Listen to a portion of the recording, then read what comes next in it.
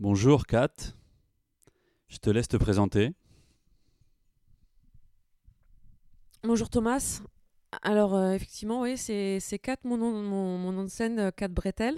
Euh, bah oui, j'écris depuis un certain temps avec un projet de mise en scène d'une partie de textes qui sont amenés à... Voilà, il y a une trentaine de textes que j'ai rassemblés et la moitié qui est amenée à être jouée sur scène, j'espère. Voilà, ça c'est ce que je fais, c'est l'actualité du moment. Qu'est-ce qui t'a amené à écrire? Euh, les, les toutes premières fois, c'était enfant, le plaisir des mots, je lisais pas mal à cet âge-là, plus que maintenant d'ailleurs, mais du coup, je me suis amusée à écrire des tout petits textes. Voilà, le plaisir de jouer avec les mots. Et puis des scènes slam là depuis quelques années sur Paris. Et aujourd'hui, quand tu écris, de quoi tu parles en général? Dernièrement, c'est plus je m'amuse davantage, c'est davantage ludique. Alors que les premiers temps, j'avais un besoin, j'écrivais dès que j'avais un besoin très fort d'évacuer, voire, enfin, limite d'aller d'évacuer, mais en tout cas d'exprimer des émotions, voilà, qui me traversaient et je savais pas faire autrement que de prendre un stylo et de mettre ça sur papier. Donc tu présentes tes textes dans des scènes slam, où ça en particulier? Alors la scène à laquelle je me rends régulièrement, c'est le Babel. Ça se trouve dans le 20e, le Babel Café. Et il m'arrive d'aller à d'autres scènes. Il y a Univers Slam, il y a des scènes mensuelles qui ont lieu à différents endroits de Paris. Voilà, principalement. Et parle-nous de ce projet de mise en scène de textes slam. C'est quelque chose que tu vas faire, que tu veux faire bientôt? Alors, bientôt, ouais, j'espère. En fait, ce sont des textes, effectivement, qui se présentent sous la forme de monologues. Le but du jeu, enfin, sauf quelques-uns d'ailleurs, il y a un texte qui est un texte à deux voix, il y a un dialogue et il y a un texte mis en chanson. Et l'idée, c'est qu'il y ait deux comédiens ou comédiennes, peu importe, sur scène, dont l'un ou l'une qui soit musicien. Et, euh, et voilà, il y aura une répartition des textes, même pour ceux qui ont été écrits en un seul bloc, que ce soit partagé entre les deux acteurs, actrices. Et où est la frontière, à ton avis, entre la poésie et le slam?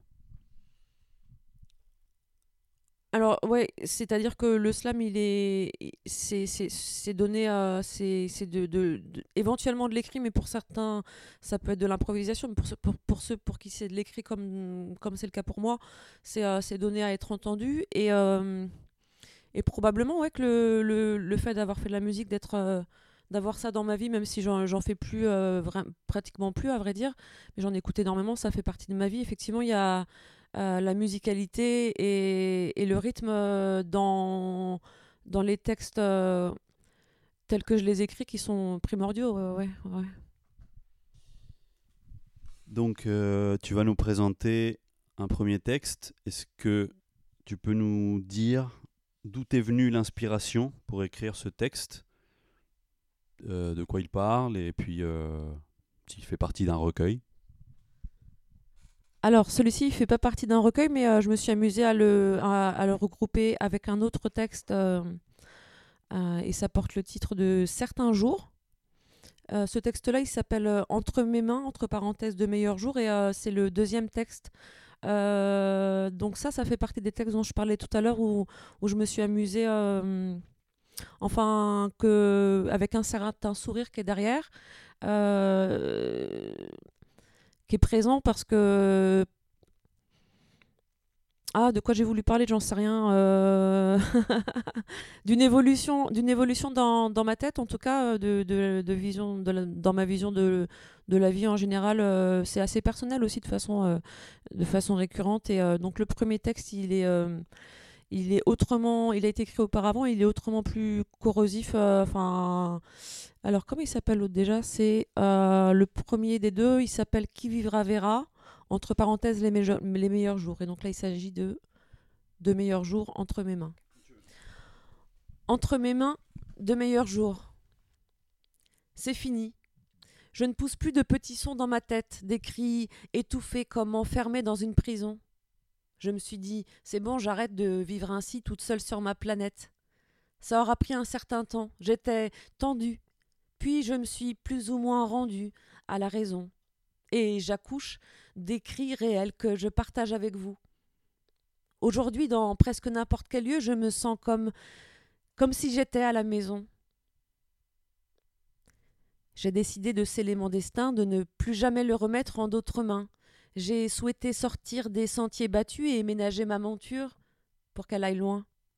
Si tout va bien, pour moi, la route est à peu près à moitié parcourue. Il reste donc des kilomètres à arpenter. C'est vrai que je me sens quelque peu déroutée depuis que je prends la parole dans des endroits comme ici, mais surtout je me sens vivante et je me sens vibrer, soit quand je parle en effet, soit quand j'écoute ce que d'autres ont envie à leur tour de livrer.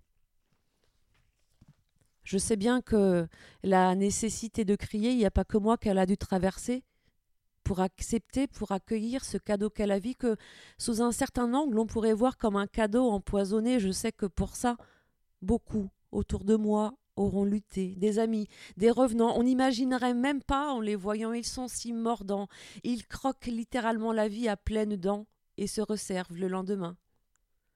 C'est eux, en substance, qui m'auront montré le chemin, qui m'auront évité de ternir. Ils m'ont convaincu en silence et en toute bienveillance de regarder vers l'avenir sans trop non plus anticiper, sans viser à prévoir, sans passer mon temps à vouloir tout contrôler, mais simplement à aimer le présent, à mettre de côté ce qui est de l'ordre du ressassement, à savoir goûter, à savoir apprécier les bons moments, et même à en faire des réserves, des provisions, à en remplir la soute à bagages pour se prémunir d'une nouvelle traversée du désert. Non, ce ne sont pas de sombres présages, c'est juste que je ne suis pas tout à fait à l'abri du retour d'une telle situation. Souvent, le futur, on cherche à le façonner. Et on est en colère contre le passé, puis quand tout ça s'atténue, on sait mieux demander pardon, on sait mieux dire merci, pour ne pas dire mieux louer le Seigneur.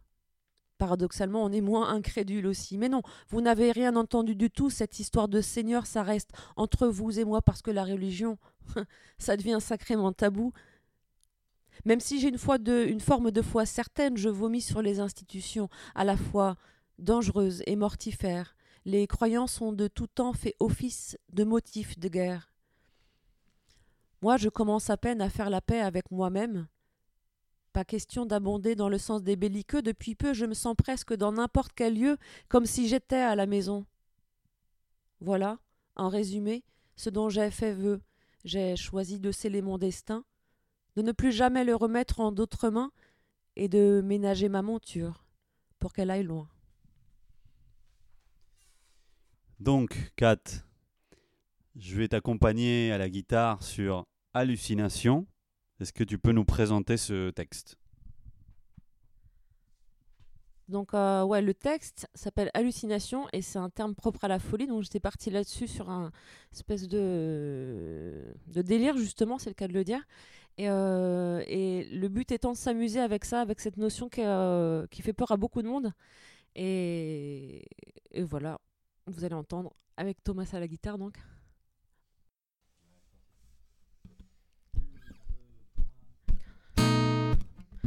J'ai des visions. Je vois des cumulonimbus partout. Oui, je vois des nuages en forme de cube. Et quand il grêle, on se prend un torrent de glaçons en pleine tête. Sur mon chemin, il n'y a pas d'esthète. Il y a des gens comme moi qui doutent les 3/4 du temps. J'ai des visions. Je vois des embrassades, des accolades. Je vois des sourires sur chaque visage.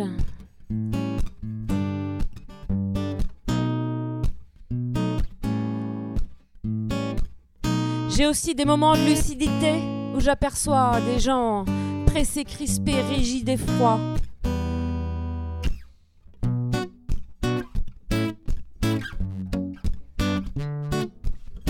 Sauf bien sûr le week-end, obligation de faire la fête, aucun suspense.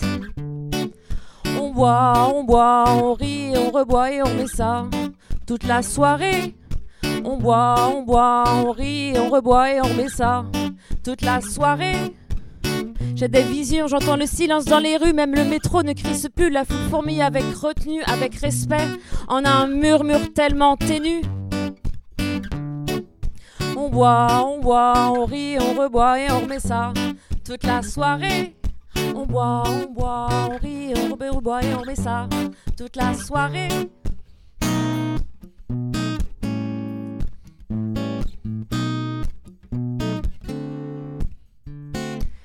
J'étais têtue d'accabler le monde, de le blâmer maintenant. Maintenant j'entends les cœurs battre à l'unisson, en chuchotant. Je vous dis, j'ai des visions, des hallucinations, des vrais. Je veux pas qu'on me soigne, je veux être malade pour échapper à la réalité environnante. Je suis pas méchante, je suis juste tarée. Pour échapper à la réalité. Je suis juste tarée, sachez que je tiens à le rester. Je veux pas devenir un téléphone avec tout plein d'applications qui prend des photos, des selfies. Pour rien au monde, je renoncerai aux sentiments, aux sensations.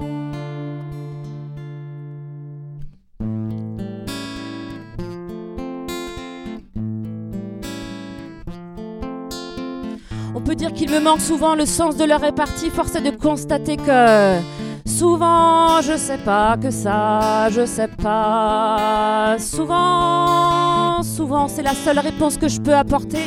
Savez, je suis comme tout le monde. Moi aussi j'aime ça rire, fumer, boire.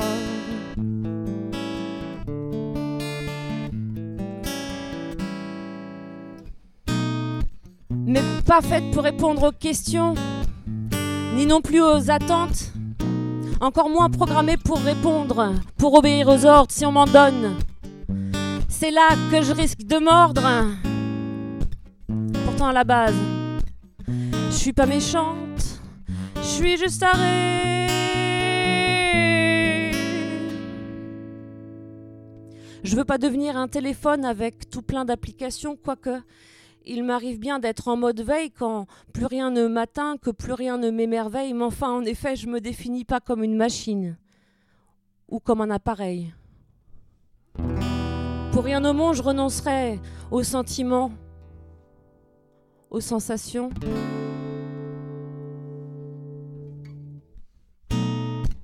Et je claironne que j'ai des visions. Pour les nuages, j'en vois aussi en forme d'étoiles de mer qui, en pleuvant, déposent du sel sur ma peau et sur mes yeux. Ça gratte et ça pique. Ça gratte, ça pique et ça irrite, mais ça donne une saveur unique.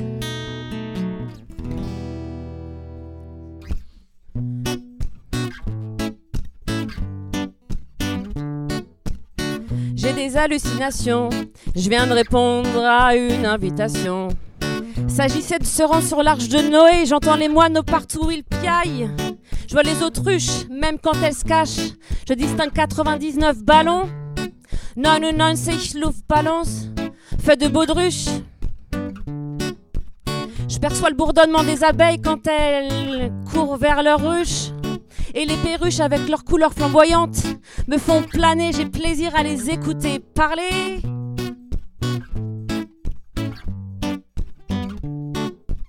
À part Noé, je croise aucun humain. Je devrais pas le dire, mais pour aujourd'hui ça me convient. Pour aujourd'hui ça me convient. À part Noé, je croise aucun humain. Pour aujourd'hui ça me convient.